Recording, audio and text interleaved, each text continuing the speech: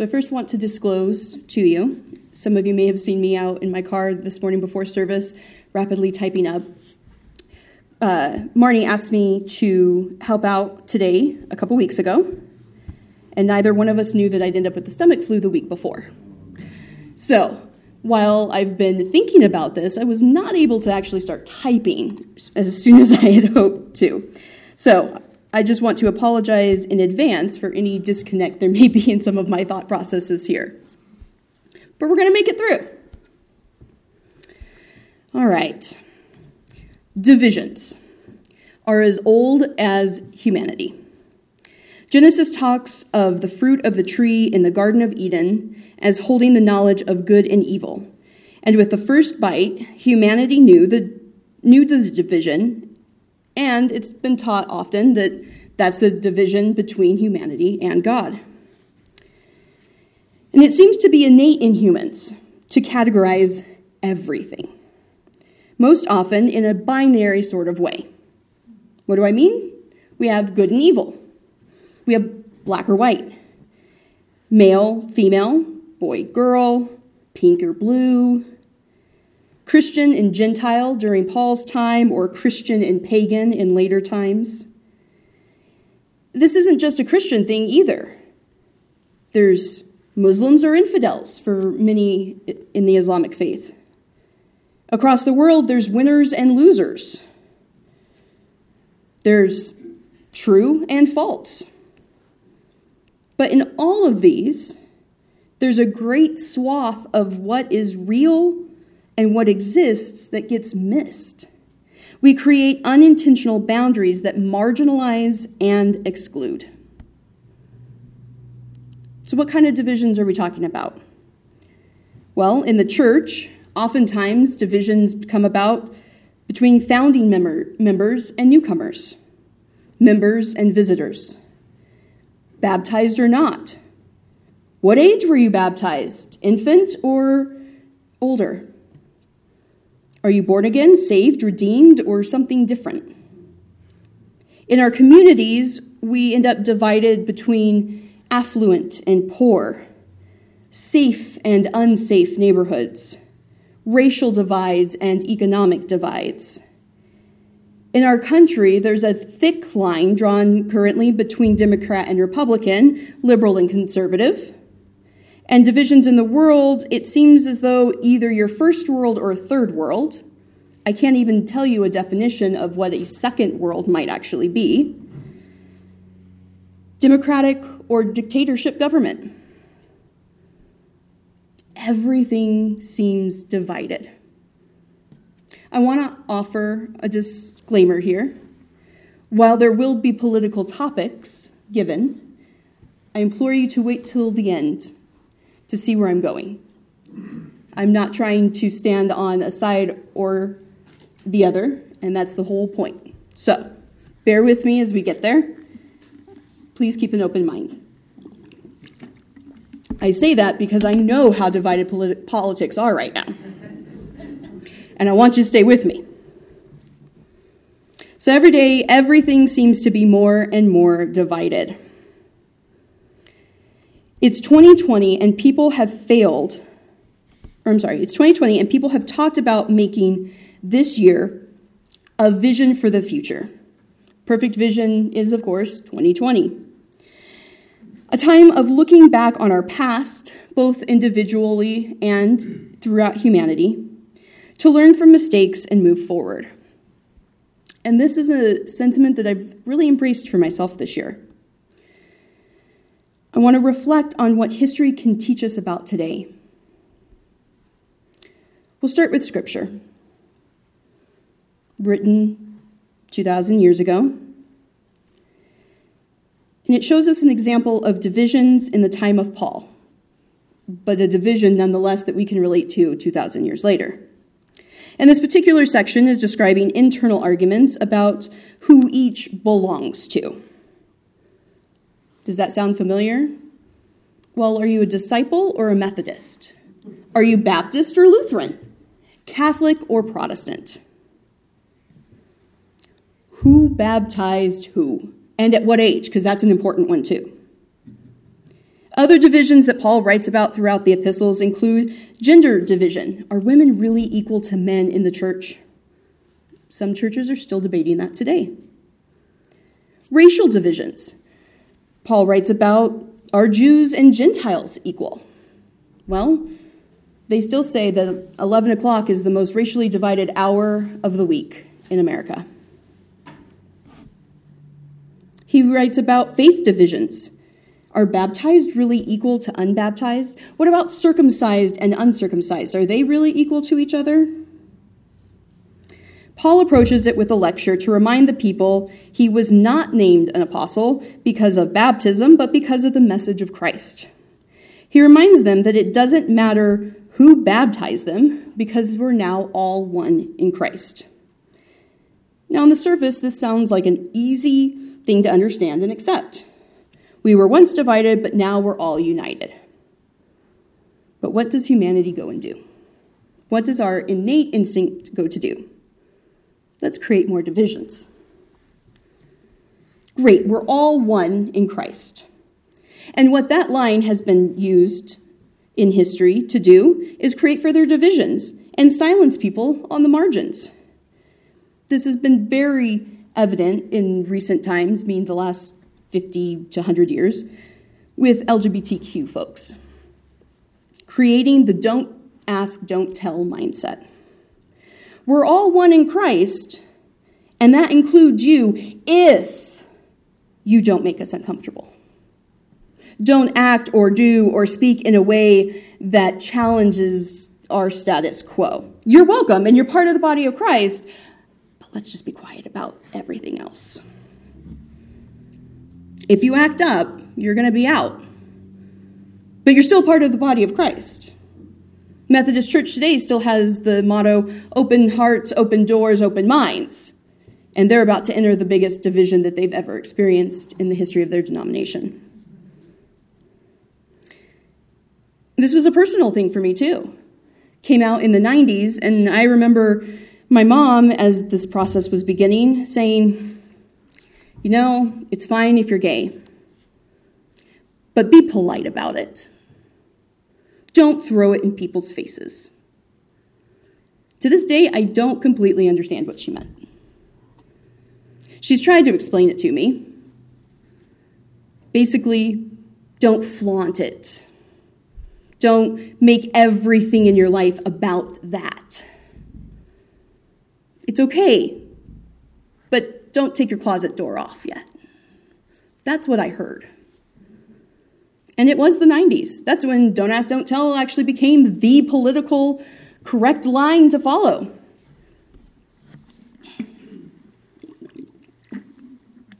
But I also remember an undergraduate, a professor, asking the question, how many times can the body of Christ be divided and still retain the essence of the body of Christ? Essentially, that's exactly what Paul was asking in this scripture. Has the body of Christ been divided into Apollos and Pauls and Christs, or is it one body still? My professor asked the question 2,000 years later when there's a plethora of denominations and sects and different organizations and spiritual but not religious or conservative and liberal. It's mind-boggling if you actually were to map out the family tree of the Christian church. Yeah, it starts with the first schism when the East and the West split. The East has done pretty good. They've held themselves together. But the West,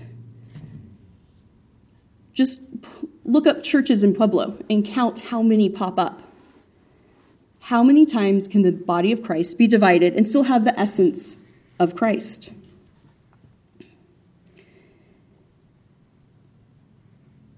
What can history teach us about divisions and how to move into the future? Let's look at Aristotle. Aristotle was the student of Plato, and Plato was the student of Socrates. Socrates is considered the founding father of philosophy, really. And Aristotle lived about 300 years before Jesus. Socrates had introduced the concept of virtues, and Plato and Aristotle both advanced the study and clarified their beliefs around them. Through them, the field of virtue ethics was born. Socrates, about 100 and so years before Aristotle, argued that virtue is knowledge, suggesting that really there was only one virtue. By the time Aristotle came around, he had defined anywhere from 11 to 18 different virtues. And he argued that each virtue enabled a person to perform their human function well. These virtues allow you to be human and to do human. I want to share some of those virtues with you. The 11 that have been agreed upon are courage in the face of fear, temperance in the face of pleasure and pain, liberality with wealth and possessions, magnificence with great wealth and possessions, magnanimity with great honors, proper ambition with normal honors, truthfulness with self-expression, wittiness in conversation, friendliness in social conduct, modesty in the face of shame and shamelessness, righteous indignation in the face of injury. In all the virtues, Aristotle taught that there were 3 states of that virtue: excess, mean, and deficiency. Anything outside of the mean caused issues and limited humans to do human right. We've heard the term adulting, right? This is humaning. How do we human? In the mean, Aristotle argued, because an excess or a deficiency left us longing. For example, he argued that an excess of courage leads to rashness, while a deficiency in courage leads to cowardice. He taught that example with the image of a soldier. A soldier who has too much courage becomes rash and runs into battle before the rest of the troop is ready and risks his life. Whereas without enough courage, the soldier runs the opposite way with cowardice. He also taught that shame, which seems like an odd name for a virtue, should exist in the mean of modesty, because an excess would lead to shyness, and a deficiency would lead to shamelessness. In all things, Aristotle taught, moderation is key. To have too much or too little of a virtue leads us all to fall out of alignment with ourselves and with morality.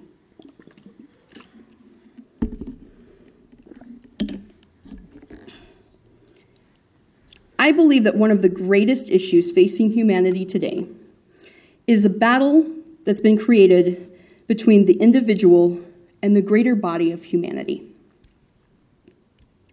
Individuality gives power for people to come to understand who they are and have self-expression, to be unique, express uniqueness. And it's wonderful.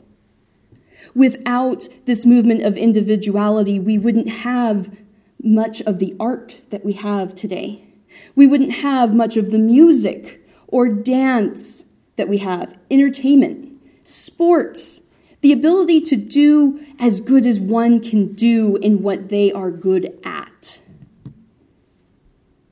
We wouldn't have this new and blossoming understanding of gender variance, of sexual variance, of coming to understand that binaries are human constructs and we're limiting ourselves in our understanding of ourselves and the rest of humanity and thus the creation that God has created for us. But can you have too much of a good thing?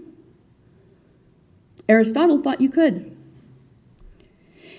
And in individuality, with that has come this silent, slow disregard for the greater good, for the whole, for the mass. What's good for me is good for me, and to hell with the rest of you. How many have a family member that says that sometimes? Pretty sure we could all raise our hands, probably both of them. I've got 2 brothers like that. Individuality is great, but it has its limits. When we forget that we are part of the body of Christ, then we get separated and our divisions get deeper and wider. And I think, honestly, that's where we found ourselves in religion, in churches, in our communities, in our country, in politics, in every aspect of what it means to be alive today. We have created our little own moats around ourselves, and we don't always know how to operate a drawbridge to the neighbor next door. The pendulum has swung too far, I think. The good of the whole is being forgotten. We see this in every major political argument. The arguments in gun rights come down to individual rights versus the common good. Immunizations, individual rights to choose to immunize children, or the good of the whole in herd immunity. Religious freedom. Do we have the freedom to believe what we believe and to act on that even in the public sector? Or is there a common decency that should be used to control a little bit of that? There's a case in Texas right now that some of you may have seen of a young man who's 3 months from graduating high school and suddenly is told he can't even attend school unless he cuts his hair. Hair! He's worn it in the same style that fit the parameters up until December, when they changed the rules on him. He's been there 3.5 years, and now they say he can't graduate because of his hair. How many times can we divide the body of Christ and still have the essence of Christ? I argue every division still has the essence of Christ in it. Every single division, every single moat, every single line drawn in the sand still has the essence of Christ. But what happens is that essence dims. It's no longer as bright as it once was. It's no longer clear to see what it is that we're called to. It's no longer clear to see how one united body would look. One of the biggest arguments for atheists to believers is, what does God look like? If you can't tell me what God looks like, and I can't tangibly see or touch, I can't believe. Here's my answer. If you could take a photo of every person on this planet and Mod Podge them together into a mosaic, you would begin to see the outline of God's face. Because it takes every single one of us, regardless of faith, regardless of beliefs, regardless of political orientation, regardless of sexual orientation or gender identity, regardless of where we lived, where we were born, the color of our skin, none of that matters. Humans can continue to divide, and we will. History has shown us that we will continue to divide. Even when we come together, we'll divide again. But what's important is that we remember within ourselves and we act each day in that moderation. It is wonderful to be unique and to be ourselves. If you are great at something, go be great at it. I have an 85-year-old aunt who still plays tennis every day. More power to her. I am not going. My calling is here in sending a word,